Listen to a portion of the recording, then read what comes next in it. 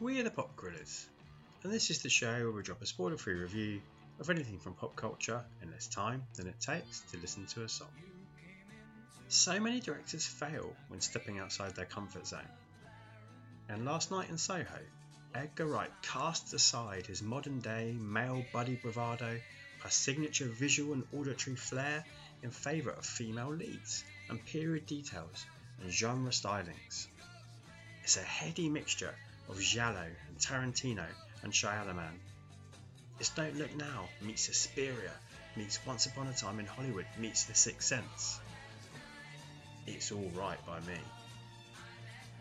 The performances of its leading ladies, Thomasin McKenzie, Anna Taylor-Joy, and Diana Rigg in a fitting swan song, match the quality behind the camera. McKenzie is wide-eyed either in wonder or horror. She truly transforms across the runtime. Taylor-Joy is probably the most exciting young actress to emerge over the last 5 years or so, alongside Florence Pugh.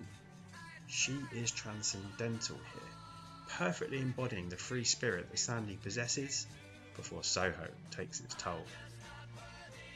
In fact, all filmmaking departments are working in perfect synchronous harmony here, from writing, with Krysty Wilson-Cairns working alongside Edgar Wright, to cinematography, to costume, to makeup, to editing, to score.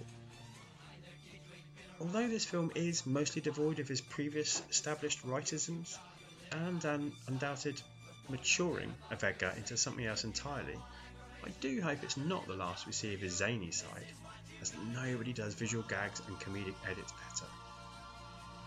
That said, I sure would watch more of this kind of quality too, as this film is truly special. It certainly won't be the last time I spend a night in Soho.